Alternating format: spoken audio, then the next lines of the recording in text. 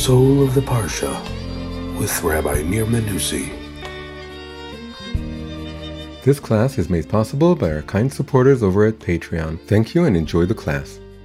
Shalom everyone and welcome to our new weekly Soul of the Parsha class. We are now jumping in to the Parsha Shoftim. Shoftim means judges or magistrates. And our topic for today is what is the role of trust in education. We're talking about education in the broadest sense. It could be educating our kids, educating our students, or even educating ourselves. And we want to ask, what is the role of trust in education? And what is the proper balance between authority and trust? How much of the educational system or the educational outlook should be based on authority, how much emphasis should be placed on authority, versus how much emphasis should be placed on trust? And what is the correct formula, if we may say so, for balancing the two? So we're starting by looking at the opening verses of the parasha. This year we're focusing on just the openings of the parashot. And the parasha opens with the following verse. I'm going to read it first in Hebrew, then in English. שופטים ושוטרים תיתן לך בכל שעריך, אשר השם אלוקיך נותן לך, לשבטיך, ושפטו את העם משפט צדק. So translated into English, it goes the following. You shall appoint judges or magistrates, that's the word shoftim, and also officials or bailiffs. These are two translations for the Hebrew word shotrim. Shotrim, the most common translation would be police officers. So the traditional translations go officials, or like I said, officers, or bailiffs. And the continuation is for your tribes, in all the settlements that the Lord your God is giving to you, and they shall govern the people with due justice, mishpat tzedek. So the parsha opens with two authoritative figures. The shoftim, judges, and the shotrim, the police officers or officials or bailiffs. What is the difference between the two? So Rashi says the following. He says, the judges, the shoftim, are those who pronounce the sentence. They say what's right and what's wrong, and who's guilty and who's innocent, and they just say what it is. They judge, they think, and they say what they believe to be the truth. Whereas the shotrim, the other figure of authority, are those who chastise the people at the judge's orders, beating and binding the recalcitrant with a stick and a strap until he accepts the judge's sentence. Right? This is a translation of Rashi. Very simply put, the shotrim, the police officers or the bailiffs, are the ones making sure that what the judges say is followed. You need someone who, maybe the judge says someone is guilty, but you need someone to then hold him by the hand, make sure he doesn't run away, and lead him to his punishment, whatever it may be. So you need people with actual physical strength executing, implementing what the judges are saying. Very simple, very, very common sense. So that's how the parsha opens. You need shoftim and you need shotrim, and you have to have both. And it's very common sense, very simple. But then we have something very interesting, and that we wouldn't have maybe necessarily connected the two, but the Lubavitcher Rebbe made a very beautiful and very amazing, very thought-provoking connection. A verse in the opening chapter of Isaiah, of the prophet Yeshayahu. At the end of chapter 1, verse 26, he says, again, first Hebrew then English, "Ve'ashiva shoftaich kevarishona ve'yoatzaich kevatchila." I will restore your magistrates, your shoftim, as of old, and your counselors as of yore. That's the translation that I chose. I shall restore your judges like it was before, judges or magistrates, shoftim, and I will also restore your yoatzim, counselors. So Again, we have two figures of authority, but they're not the same. And in the parasha, we have Shoftim and Shotrim, with the parasha being called, by the way, just after the Shoftim. The parasha isn't called Shoftim v'Shotrim, it's just called Shoftim, but the very next word is Shotrim. But in Yeshayahu, we see that your judges that you miss, the judges, the holy judges, judges that are God-fearing, that are the judge according to the Torah, you don't have them now. You have, maybe you're ruled by the laws of foreign nations and non-Torah laws, but as part of redemption, I'm going to restore your judges as of old. But then the next figure of authority we would maybe expect it would be the Shotrim, right? Just like in our parasha it says you need Shoftim and Shotrim, judges and police officers, and also in the future I will restore those two figures. But the difference is that the judges are restored, but the police officers are replaced by counselors. So we could say, well, we don't have to necessarily connect the two verses, and obviously, in redemption also it'll be, well, it depends what your picture of redemption is. But for example, Maimonides' picture of redemption is that it's a is that olam keminahago noheg. The world will, the same laws of nature and of human nature will apply in the future also, but there will be a Mashiach, a king, a very righteous king, and we won't be ruled over by other nations, but otherwise it's going to be a regular world, and that means that we're also going to have Shotrim. But there is another reading in which the Messianic days to come, human nature will change. And this opens the possibility that the counselors are not just another figure, that we have, three figures of authority that we need to talk about, that are the judges and the Shotrim, police officers, and the counselors, but that if we put the two verses one next to the other, we get the idea that the police officers will be replaced by counselors. So what does this mean? So the Lubavitcher Rebbe said, this signifies or suggests that in the future, humankind will change so much that we are not going to need any police officers. It's a bit like if you read some anarchists, anarchist doesn't sound like a good word because they don't believe in any laws. But if you read the anarchist ideologues and the people who put forth the anarchist agenda, they're very optimistic in nature. They believe that human nature is very, very good and kind, and it's ruined by institutions. And if only you would have anarchy, then the positive good nature of humankind will come forth, and everyone will be naturally good. So it turns out, according to this idea, which the Rebbe is putting forward, that in the future we're going to be a little bit of anarchists. So we're still going to have judges.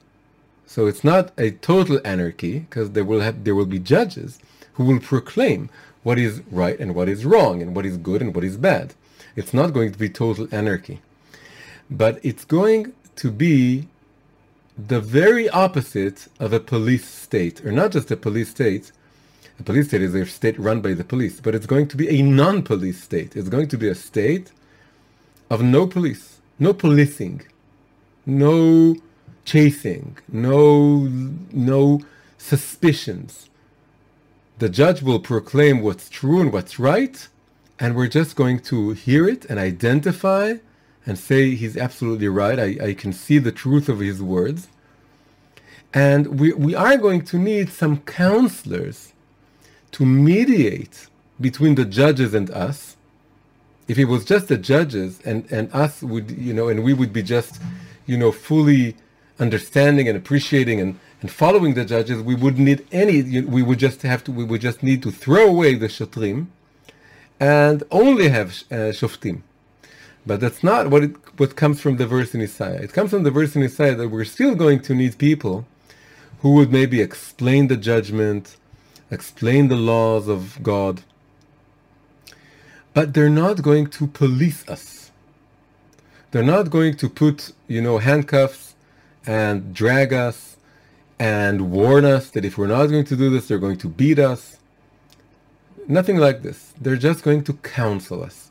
They're going to maybe help us be convinced of the truth of what the judges have just said. And then, and that's all it's going to take. We're just going to listen to the counselors, and we're going to go through maybe a process of counseling.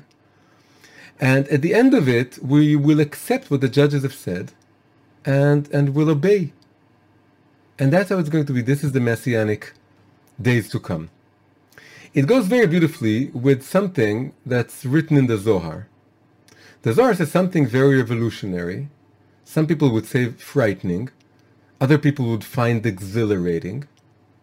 The Zohar says at one point, actually in 2 points, the Zohar says that the Zohar has a new description of the 613 commandments of the Torah.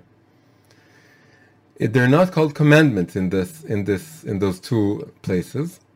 They're called 613 pieces of advice. Tariag 18. 18 is the Aramaic for eitzot. Eitzot is advice, and the word here is yo'atzaich, your counselors, your advisors. In Hebrew it's the same word. We used counselors, and we can say advisors. In Hebrew it's the same word. It's yo'atzim. Sorry. So the idea that in the future the police officers will be replaced by counselors or advisors is hinted at already in the Zohar, that says that if we look at the commandments from a Kabbalistic perspective, i.e. from an inner Torah perspective, looking at it through the inner dimension of the Torah, the Pnimiyut HaTorah, then the mitzvot, and the mitzvot commandments, they suggest there is a commander, there's someone giving out the commandments, and then there's someone below him who needs to just obey, and that's how it's supposed to be. But if Rabbi Shimon Bar Yochai in the Zohar says that the commandments are truly, on the inside, advice, it sheds completely new light on the entire thing that's called Torah and commandments. The usage of terms like, you have to observe Shabbat, or you mustn't steal, or you need to observe the holidays, or you mustn't eat something that's not kosher, it becomes not the words of a king or a leader of the army.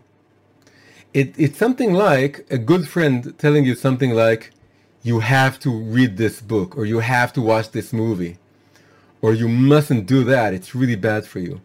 When a friend addresses you with those words, you don't feel that they're your commander-in-chief, that they're your king, or that they're your, authoritative parent.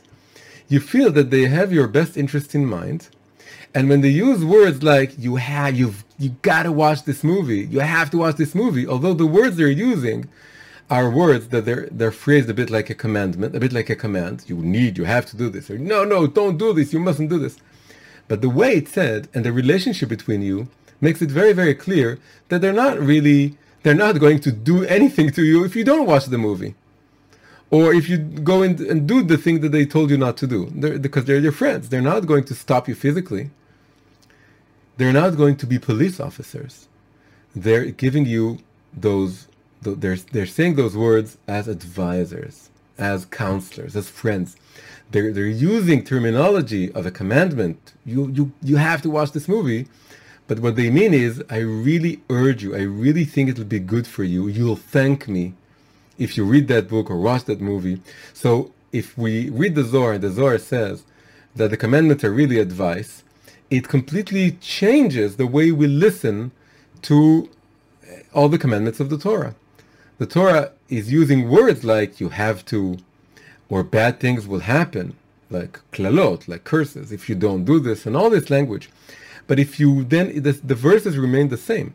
But if you listen to the verses using the lens or the screen of the Zohar terminology, which says the commandments are really, really just 613 pieces of advice, then you realize God is telling you something like a good friend, listen, I have this amazing treasure called Shabbat. It's the most amazing thing in the world. You just have to observe it. You have to do it. It's just like a friend saying, you have to watch this movie.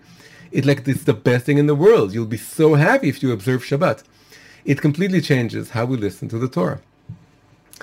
Okay, so the thing is that that's not what the verse says in our parsha. The verse in our parsha does say we need judges and we need shotrim. We need police officers or bailiffs or people actually making sure we do this.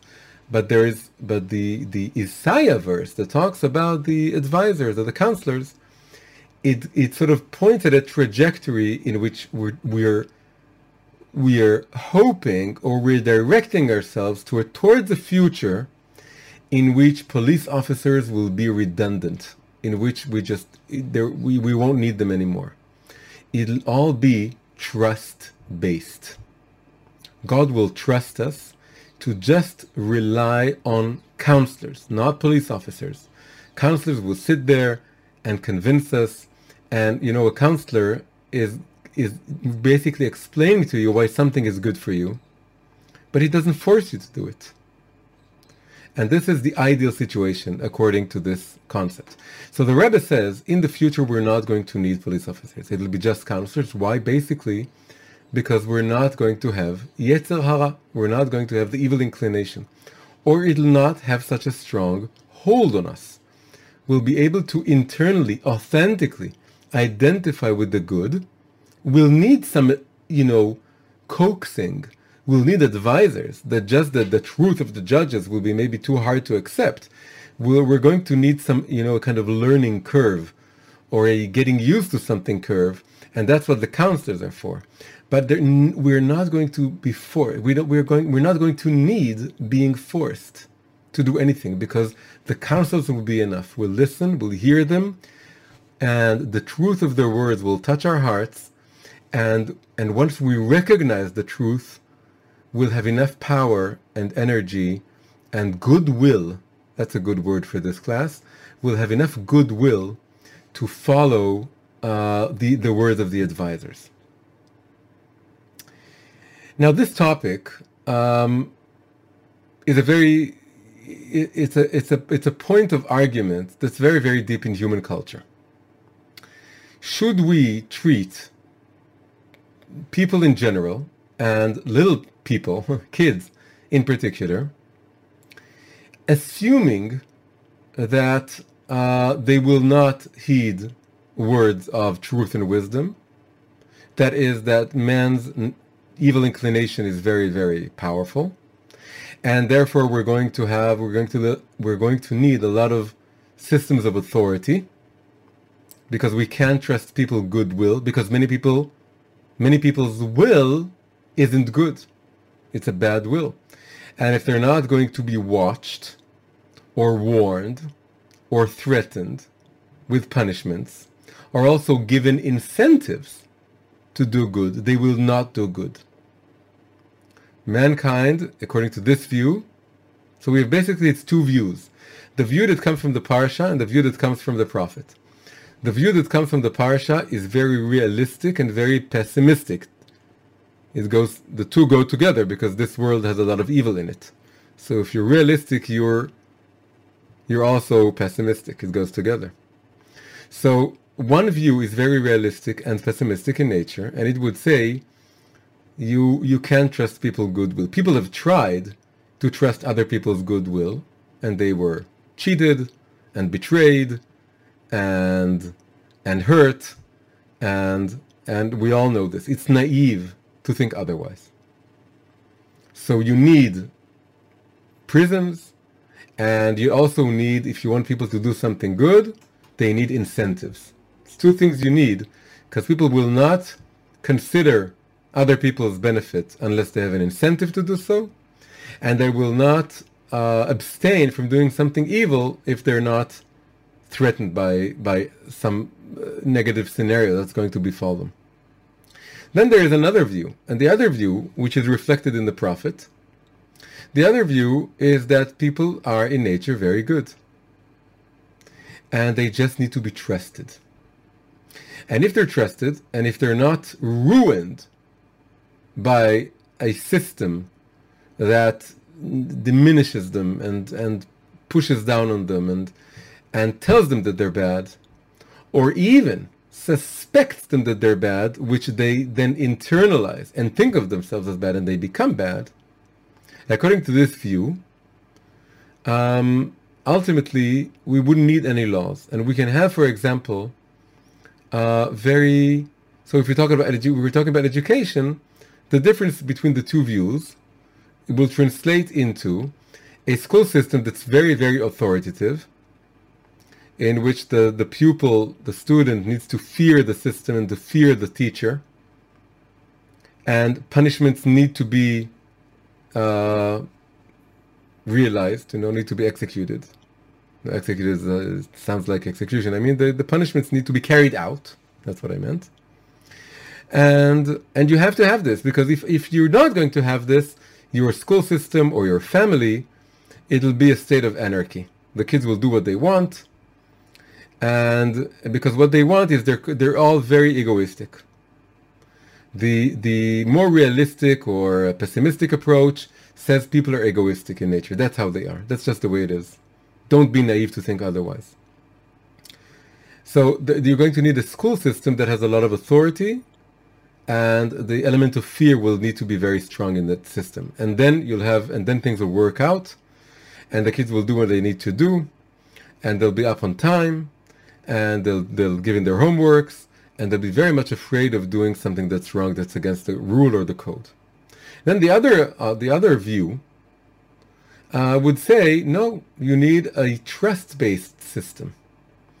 You need to minimize the authority and the fear and the punishments, and you need to tell the students, you know what, I trust you. I trust you that you want to learn, you want to advance, you want to do good, you want to have good grades, and I'm not going to check I'm going to leave the class now, and I'm not going to check if you do your assignment or you don't do it. I trust you. And that trust will also help them actually do what you want them to do. And they can be trusted. And the extreme case would be something like a democratic school. And there are also degrees of democratic schools. There are all kinds of ways of going about this. But the most extreme view is that you don't have to, there's no rule, or there's no obligation to enter any class or do any exam. Maybe even you don't have any exams in the more extreme cases of democratic open schools, totally liberal schools. And of course, it's a spectrum. There are many, many views and many ways of being in between. But the poles will be something like a very, very harsh school with a lot of rules. And at the other end of the spectrum would have an open democratic school that you don't have to do anything. Nobody's looking, nobody's checking. And if you want to go into the classes, you go. If you wanna play music, you play music. If you want to take an exam, you take the exam. If you don't want to take it, you don't take it. And we trust you.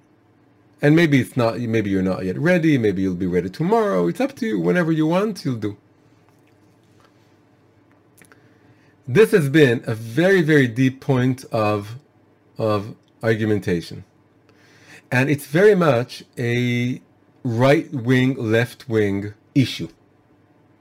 And we see this all the way back in the 18th century, just when the concepts of right and left began.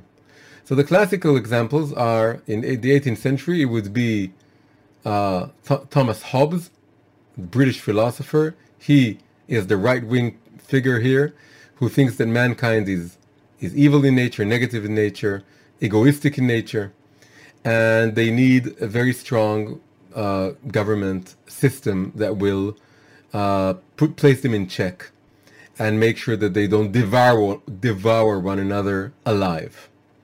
That's what he calls the state of nature. State of nature is everyone is killing everyone or trying to run over everyone in order to advance their own egoistic goals. And on the left side of the aisle, we had Jean-Jacques Rousseau. He was a French philosopher, and he was extremely romantic. He's one of the fathers of Romanticism. He was romantic in his view of human nature, humankind. And he says humankind is kind, and people are good. They're ruined by authoritative systems.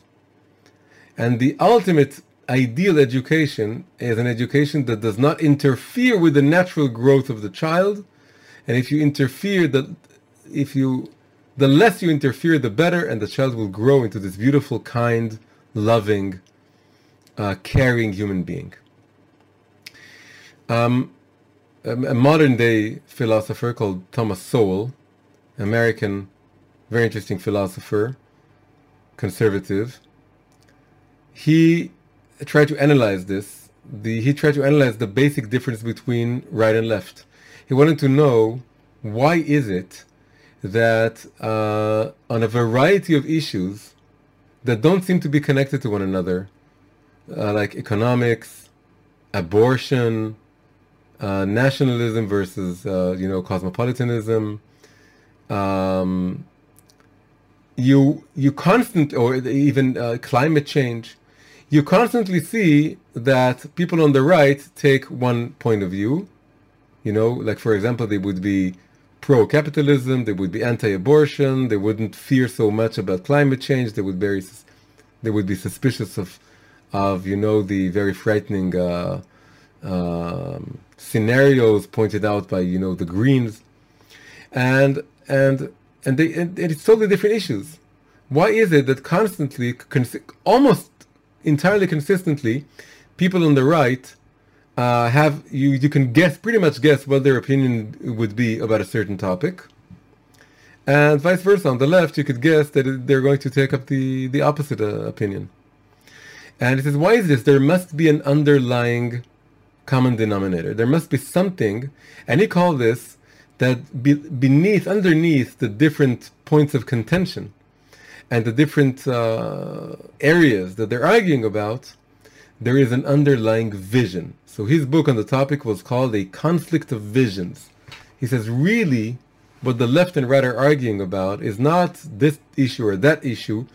These are all offshoots of a basic vision. They have the basic different vision of the world and of humankind. And he starts the book by pointing out, and if he starts, that means that this for him is the most basic element within the two visions. He says the right, all in all, they view man as, the word he uses is constrained. Constrained means that man is limited, man is flawed, man is forever flawed, and there's a limit to how much altruistic he can be, and sometimes that limit is very near to where he is and with the way he's thinking. And this is how you have to work. You have to work with this, and there's no point in denying it. And it's only naive to assume or to hope that it'll somehow shed off his egoism. That's how we are. We're animals that are a little bit more advanced than animals, and our animal nature is too powerful, too strong, and just accept this. It's not pessimistic, it's realistic. That's what the people on the right would say. Man is constrained, limited. And you shouldn't be overly hopeful as to how much good they can do in the world. This obviously goes along with the verse in our parsha. Shoftim veshotrim. Judges aren't enough. You need shotrim. You need people to uphold the law and to make sure that the law is observed. Because man's nature isn't good. And they're going to, if the judge will tell them you're guilty, and the first opportunity they can have to avoid punishment, they'll run away. That's how they are. But then he says the left has a different underlying assumption regarding humankind. And they believe that man is either very good in nature or can become good. Man is more malleable, changeable. And under the right circumstances, he will willingly do good. And that's why you see in the educational systems that conservatives and their school systems tend to have more rules and discipline and punishments and threats and so on. And who founds those very open schools, democratic schools? It's almost always people on the left. They're the ones pushing for having very, very much, a democratic school in which you're equal to the teacher and you you do whatever you want, and we trust you, and we try to echo and reflect the goodness that's within you. So that's what he's saying. He's saying this is the first and most basic element distinguishing the right-wing outlook on life and the left-wing outlook on life, is whether you view man, and that's the right-wing view, as constrained and limited. And this would explain, for example, why you need religion. You need religion because we need God. Man isn't enough. Man is limited. Man needs God's words. We need tradition generally, not just religious tradition. We need traditional institutions because they check man's nature, that he wouldn't harm himself or do things that are foolish. And on the other hand, it also explains the left, that the left is much more forward-looking. He thinks we don't need those institutions, those traditional institutions. They're only diminishing our true selves, our true nature. They don't think we need to have God too much in our lives or at all in our lives. We need to become the new God. And we should be the ones. This is what humanism is ultimately all about. We become our own figures of authority. And again, in education, it comes about in these two school systems that we see that are again, there are always exceptions to every rule, but they're very much connected to right and left. Now, how do we go about finding truth in all of this? So this is very interesting. We have two verses. One is in the Torah. The Torah was given to us. It's eternal. There's an eternal truth embedded within it. However, it was given long ago, and we know that in the future it'll be revealed that the Torah we have is just the tip of an iceberg of a far grander, greater, bigger, wider, deeper Torah. That it'll be like, it says that our Torah is like a breath, just like a hevel, like a fleeting breath of air. All the Torah that we're saying, that we're teaching in our world, that we have taught so far, is like a hevel compared to the Messianic Torah we'll have in the future. And we get a glimpse or a taste of the Messianic Torah, where? In the prophets. Because the prophets are describing the future. And in the prophets, we have the verse that seems to suggest that we're not going to need policing around, and we're just going to need advisors. So it looks as if the Torah is more right-winged in nature, but the prophets are more left-leaning in nature. They're more left-wing. So the Torah, the written Torah, is at least in this sense, it's more right-wing, but the prophet's vision is more left-wing. That's what we see. And not just the future, but not just the prophet, but also the Kabbalistic terminology we used before, that the Zohar says that the commandments are really just pieces of advice. It goes along with Yoatzim, Eitzot. So we can. It's not just that the Torah is right-wing and the prophets are left-wing, but it seems like the revealed Torah is right-wing, and the inner dimension of the Torah is more left-wing. It's left-leaning. Let's ask something else. If we look at Chassidut, all this Bet Midrash is a Hasidic Bet Midrash, and we're trying to look at what Chassidut is all about. So we all know that religious people, almost always, they more identify or fully identify with the right-wing politics and not left-wing politics. It's just the way it is. The more really, because the right respects religion more and authority, and is always pro-religion, doesn't attack religion and religious institutions, and also doesn't attack the concept of a nation, for example, in the Jewish outlook. The concept of nationhood is very important. We're a nation, and we need to be distinct. If we're all cosmopolitan, it doesn't go along with being the Jewish people. That it's supposed to be differentiated from other peoples. So many reasons why the alliance between the religion and the right is the most obvious alliance, and it doesn't work well with the left. Every once in a while you have some left-wing religious people, just like you have some secular right-wing people. You have some left-wing religious people. But it always strikes many people as very odd.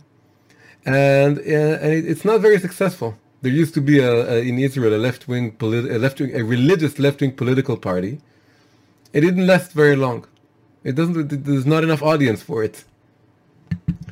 However, we also know there's a famous story about the Rebbe Rayatz, the sixth Rebbe of Chabad, that he was going on a train, and there were two Jews arguing about politics. It doesn't say what their argument was about. Well, we can assume in that period of time it was socialism or communism versus capitalism. That was the hottest topic. It's still a hot topic, but then it was the hottest topic in the world. And one was saying that Judaism favors the one view, and the other one said that Judaism favors the other view. And finally they turned to the Rebbe Rayatz. They told him, well, what do you think? You think Judaism is more pro this view, again, assuming it was socialism, or it's more pro-capitalist? And then he told them something in the lines of, a Torah is not an ism. The Torah is not an ism. It's above all isms. It's the root of all isms, and it contains all isms. There is an element of truth in both isms, and we need to combine them. We see this, by the way, reflect very beautifully if we look at the third verse in our own parasha. The first verse is that you need, again, judges and officers, shoftim v'shotrim. And then if we jump 2 verses forward to verse number 3 in the parasha, which is really verse 20 in the chapter, then the verse says, Tzedek, tzedek tirdof, which in English means, justice, justice shall you pursue. What is the most obvious question about this verse? Why repeat the word justice? You can just say, justice shall you pursue, and that would be enough. So the Hasidic explanation is that the reason we're told, justice, justice shall you pursue, tzedek, tzedek tirdof, is because in every argument, in every conflict, in every debate, there's at least an element of truth to both sides. And very often, there's quite a few elements of truth in both sides. So you need to hear the justice of both sides of the argument. There is a side of justice to each side. The word tzedek in Hebrew is actually made up of the word tzad, which means side. There are 2 sides to every coin, 2 sides to every story. And there are 2 sides to every question about what is just. Both rights are justified, both sides are justified in some way. They can be justified. If you look at it from a certain perspective, you can see the truth in that side. So the word justice is made up of tzad and then kuf. What is kuf? Kuf is just a letter, but it's a letter that has a numerical value of 100. So we can say that each side believes that they're 100% right. We have a tzad kuf and a tzad kuf. A side that thinks it's 100% right, and a side that thinks that it is 100% right, which means that they both think that the other side is 0% right, because they hold on to all the 100%. But you as a judge, or you as a human being, you as a Jew, you need to observe the commandment of tzedek, tzedek tirdof. Pursue both sides of justice. And it may even be true, that it may even be possible that they actually are 100% true, both of them.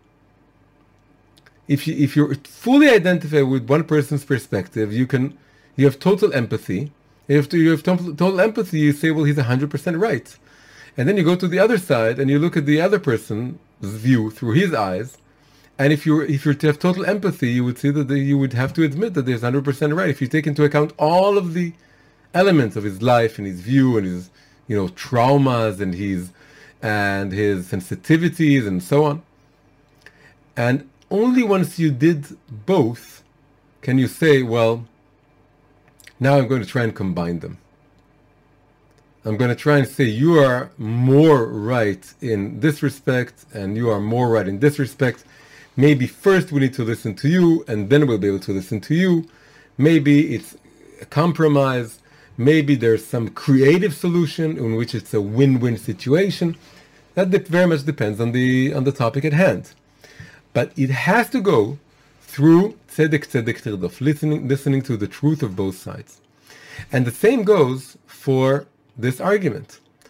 Do we need a system of authority, or can education be trust-based? Now let's ask the question, Chassidut. Is Chassidut more right-wing or more left-wing? So this question was posed a few years ago, I think almost 10 years ago it was, by Rabbi Ginsburg, in a seminar that he gave about politics. He gave a very long seminar, in English actually, on the topic of right and left-wing politics. And he drew this whole map of differences, points of contention between right and left. And then after rolling out this map or this system, he says, let's look at the Baal Shem Tov on the one hand and the Vilna Gaon on the other hand. And it requires some abstraction because, for example, we don't know what any of them said about socialism versus capitalism. But we can abstract a little bit what they would say. And then he came to a very interesting conclusion. The conclusion was that in 8 out of 10 criteria, the Baal Shem Tov was leftist. And Hagra, the spiritual figure of the Misnagdi world, the non-Hasidish, the Litvish world, were right-wing. But in 2 respects, it's the opposite. Only in 2. So, for example,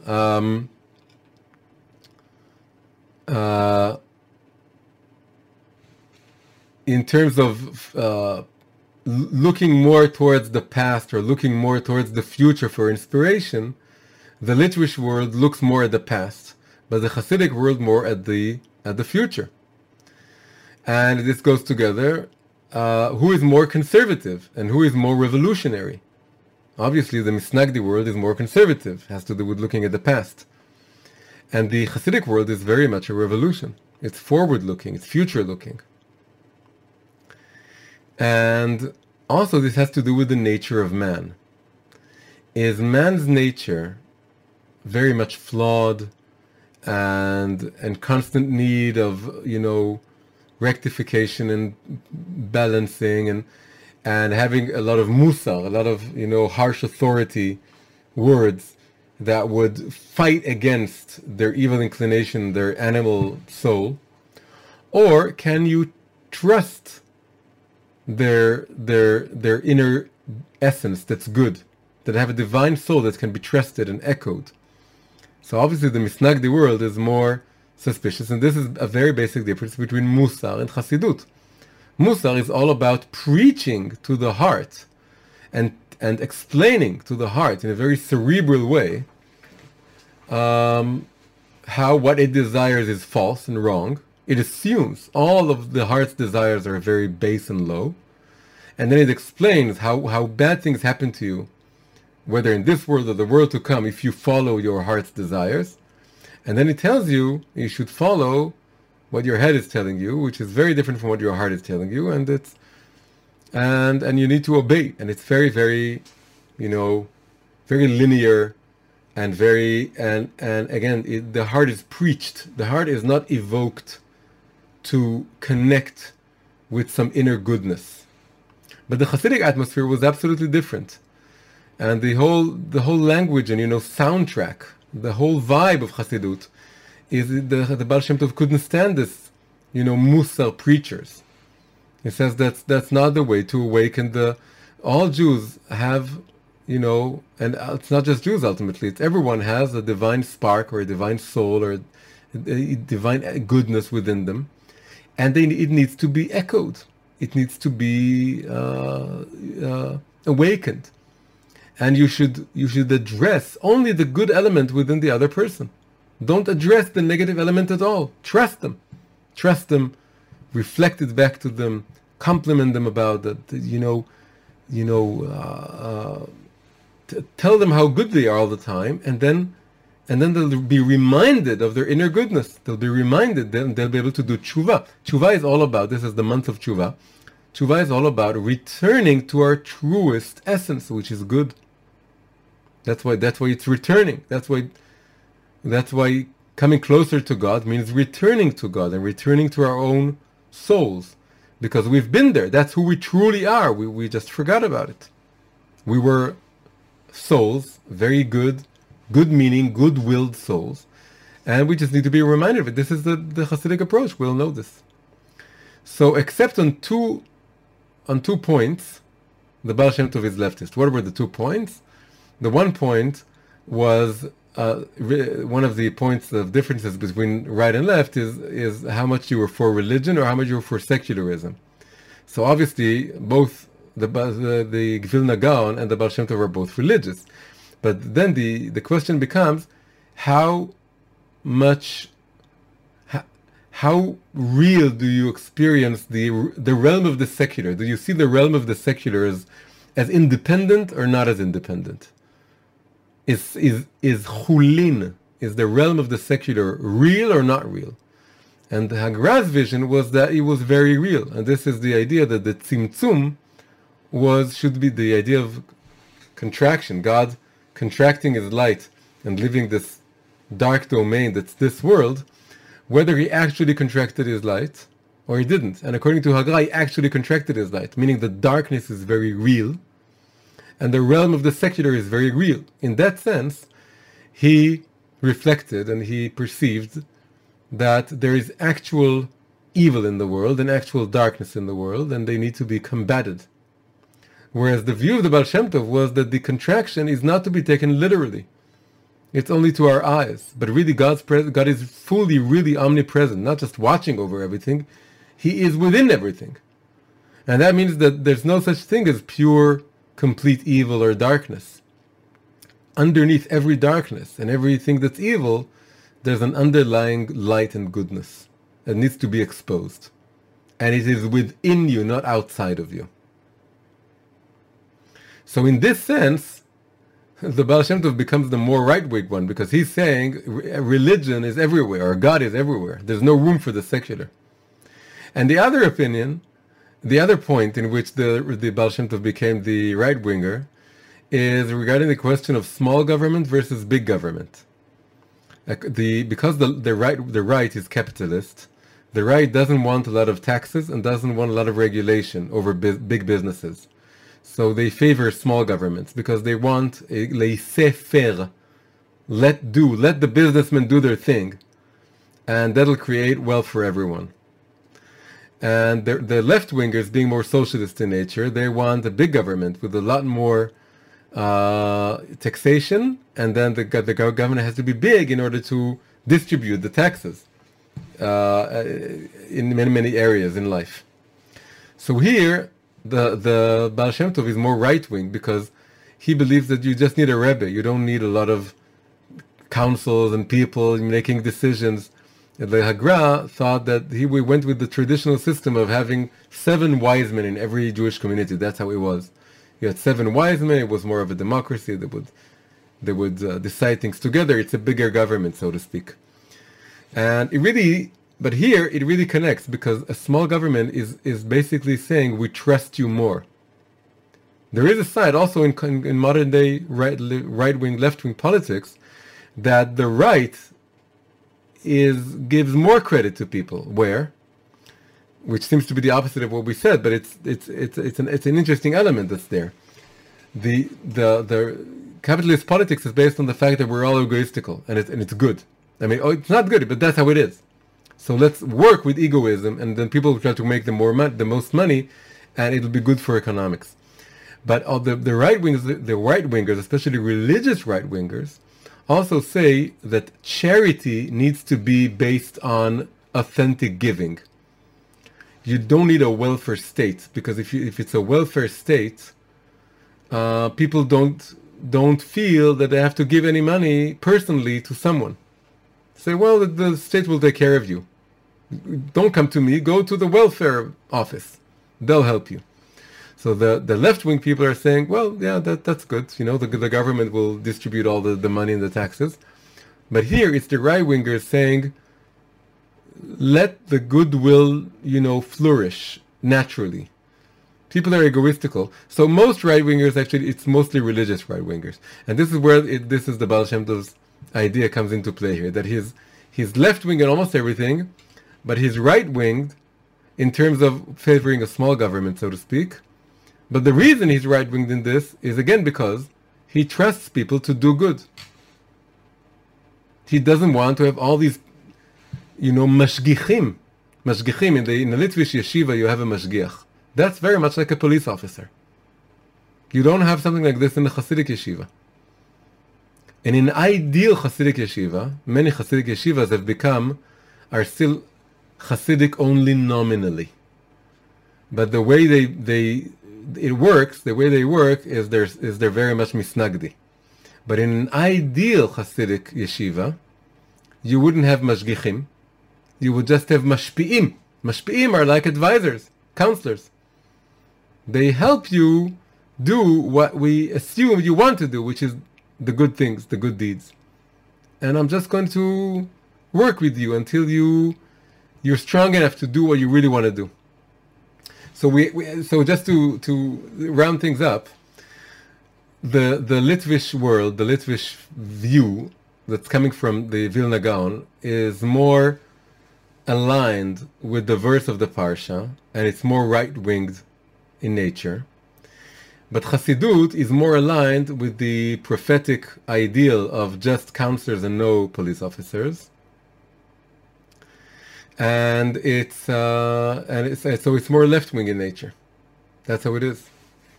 And also it connects to the inner dimension of the Torah, like we said, that the outer dimension of the Torah is more grounded in the past and the present. But the Zohar, which talks about 613 pieces of advice, it's more oriented towards the future. So what do we do with this? How do we combine this? So the general rule says that we need to include the left within the right. This is called le'achlala smola beyemina. The right is more realistic. That's how it is. Right-wingers tend to be more sober regarding short-term solutions. We see this in Israel very, very clearly. That the left-wingers have a very clear utopia. They want peace in the Middle East, and they believe that if we distribute the land to 2 states, that will bring peace. Without going into this, they have a very clear goal. The right in Israel doesn't have a clear goal. It just says we can't have those agreements with the Palestinians because they're not to be trusted. And the Iranians and the rest, we need to make sure the Iranians don't have a bomb. We need to make sure that the Palestinians don't have a state and an army, because then they'll... So that's just saying how we protect ourselves in the present. But then if you ask the classical right winger in Israel, but so we're going to have a strong army and we make sure the Iranians don't have a bomb. What then? And you don't have a good answer. The answer is, I don't know, we live by our swords and hopefully something will change. And they never talk this language. They don't have a clear ideal because they're focused on looking at the world through very realistic lenses and just seeing that not all people are good-natured and in fact most of them aren't, and you have to be very careful with this. But here we see that Chassidut is more of a left-wing view, and that's where we should be heading, and that's where we should be striving. So what is the correct balance? How do we place the left within the right? Placing the left within the right, meaning you first need to have the right. The right is like a vessel. That's what is going to contain elements from the left. So you have to start out by saying, well, although I'm listening to the verse, Tzedek Tzedek Tirdof, I can see the truth of both sides, and that's what we try to do throughout this class. But if the question is, just like Hillel and Shammai, these and these are the words of the living God. But you have to start somewhere. So you start with Hillel.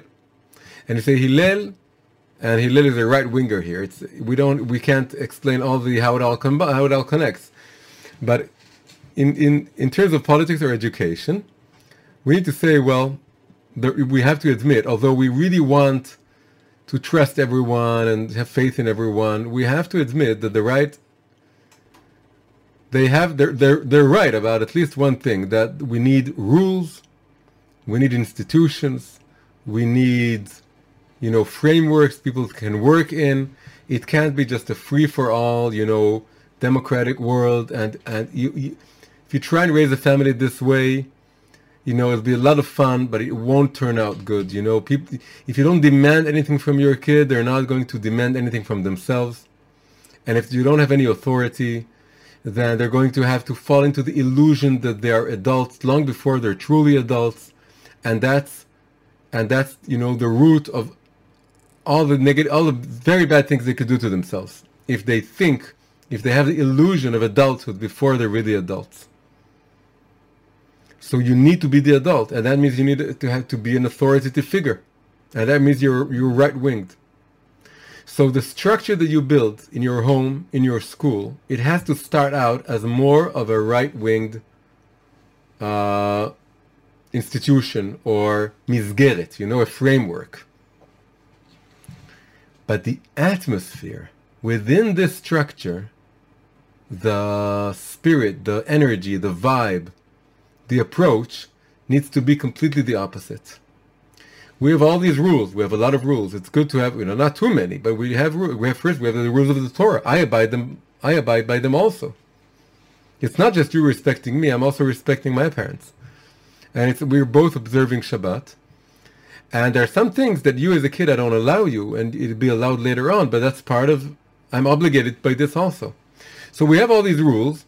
And it's very clear, and the house is based on not something, fuzzy or foggy, or, everything is good, or whatever you do, and it's not good for the kid. The kids needs to be demanded and inspired to do more than they can, and you can teach them all these rules and prohibitions, and it's good for them. They like it. They like the laws. It's good. But you don't go about being so suspicious that if you don't look at them, and if you don't check them, they're probably not going to observe the rules. No, you give out the rules, you give out the statements, and you give out the, prohibitions and everything, and you trust them to like it, to identify with it, to see the truth of it. And ultimately the vibe, the energy has to be more left-leaning, more like. So on the outside, it's like a formal, authoritative institution.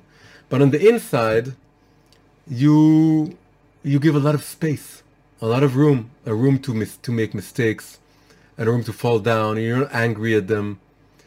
And it's human to, fall or to, say, I don't feel like doing this.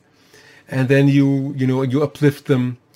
And if they go a little bit backwards, or then you don't become hysterical, and you're not suspicious of them. You have schools that you have hidden cameras everywhere, making sure that they check your bags to see if you have a smartphone that's not allowed. That's very harmful. The left-wingers are right in this sense. If you're suspicious and you're constantly checking them and you don't believe that they want to observe any of your mitzvot, the message you're giving out to them is nobody wants to do this. Nobody likes this. It's just this very external system that is oppressive. And they're going to just, kick it and come out. That's what they're going to do. That's what it happens in very, very democratic systems, that people, do what they want, and then they can have, a lot of, if society is too liberal, there'll be a lot of drugs and a lot of promiscuity. And it happens in overly authoritative societies as well. The same result of drugs and permissiveness is, and you see them, and you can see where they meet, in those, kikarot, how do you say, town squares or places in the city at night. You meet people from the most liberal societies and from the most Haredi societies, and they meet together and they do drugs together. Because because the truth is really a balance, and the balance is that you need a lot of authority on the outside and a lot of trust on the inside. And having a good eye on you, the good eye that tells you, I think you're really hurting yourself when you're doing this. Just like the friend that says, you really shouldn't do this, or you have to do this, it's so good for you. And that should be the atmosphere on the inside. This is how you can raise a wonderful Jewish home and a wonderful Jewish school, or even a non-Jewish one if you're non-Jewish and you were just looking for a good formula in order to build your family and to build your school system and to build your community, is that you need all the rules, and you do have it has to be very good spirited also, and with a lot of trust and no suspicions on the inside. So this is our class for this week's Parsha of Shoftim. Hi, if you enjoyed this class, please click the like button and subscribe to the channel. On YouTube, also make sure to click the bell icon. To keep the classes flowing and free of charge, please consider supporting us on Patreon, an amazing platform for supporting independent creators. You're also welcome to join our weekly live Zoom class every Sunday evening, Israel time. You can find all the links in the description below. Thank you very much, keep healthy, and see you soon.